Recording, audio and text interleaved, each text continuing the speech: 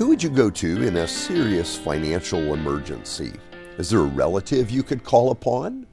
Or would you need to seek a loan from a bank? This is Monday, February 26th, and those are questions we ask in the financial worksheet for those preparing to get married. This conversation will help them prepare for what's ahead. Now, of course, we hope that we're never going to need to call anyone and ask for money. But it's good for couples to discuss this just in case it does happen to them. Now, the question below these questions is, when push comes to shove, who will take care of you? Who will be there for you? Many people live with a deep and pervasive scarcity mindset. We see it kick in, for example, when a hurricane is bearing down on South Florida.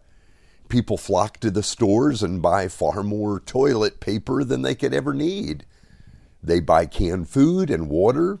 Why do they do it? They fear being left without.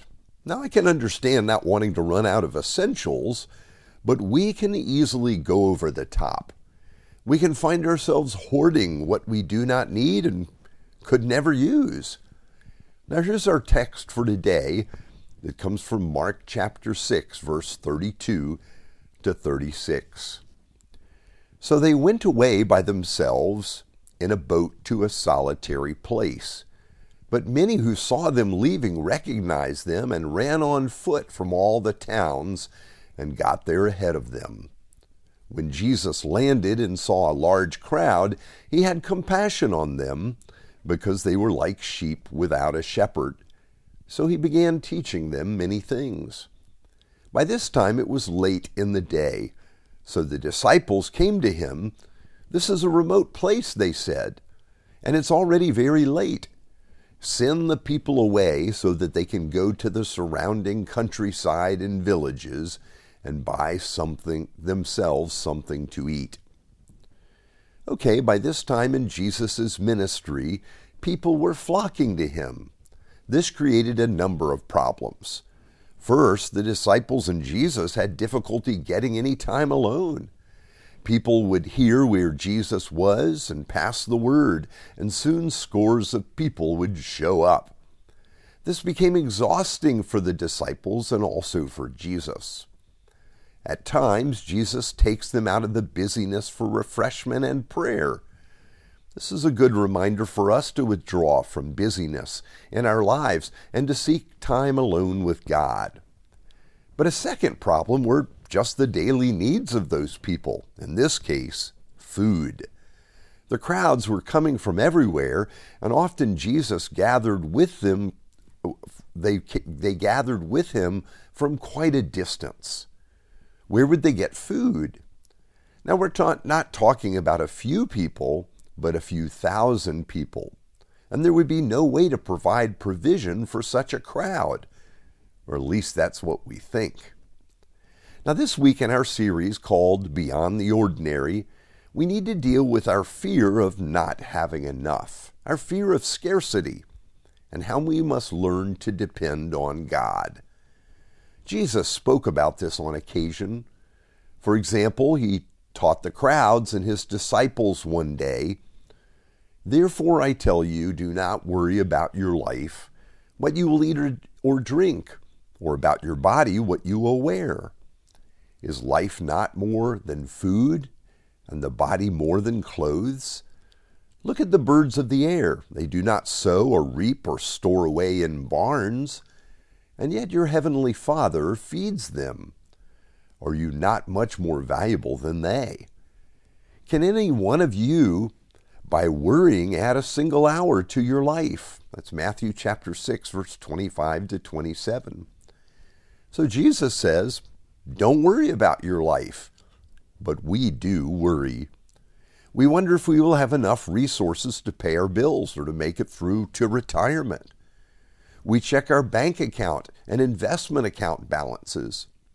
Our sense of well-being can become attached to having a certain amount in our accounts. And Jesus wants to change the way we think about the future. He wants to free us from worry. How's that going to happen? Well, in our text for today, we hear about Jesus' compassion for the crowd. He saw people, as he said, sheep without a shepherd. And here's why this is important. For sheep, it was the job of the shepherd to find them good and safe pasture land. For them to be well fed and secure, he had to plan for their provision. This is why we are easily triggered by fear. When God created the first human beings, they knew God and enjoyed fellowship with God. They trusted that God would provide for them. They had not one worry in the world. I think our young children feel this way. When they're young, they have no idea how the lights are on in the house. They know nothing of power bills, and we see no sign of worry in them. They're dependent, and they know it, but they have nothing to worry about. And this is how the first people must have felt with the Lord.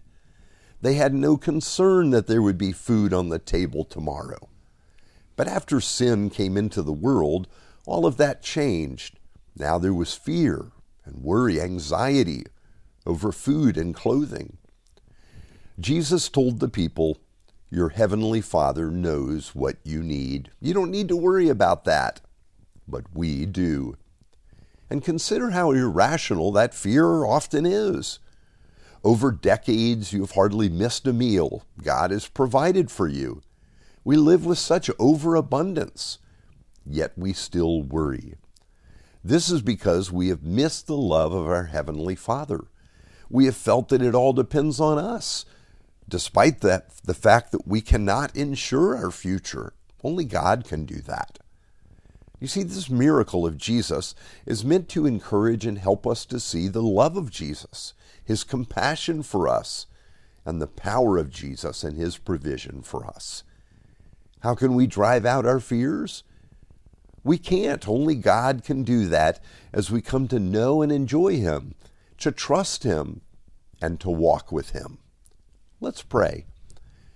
Father, forgive us for doubting You and Your love. We worry about so many things. Help us to give our anxieties to You because we know that You care for us. In the name of Jesus we pray.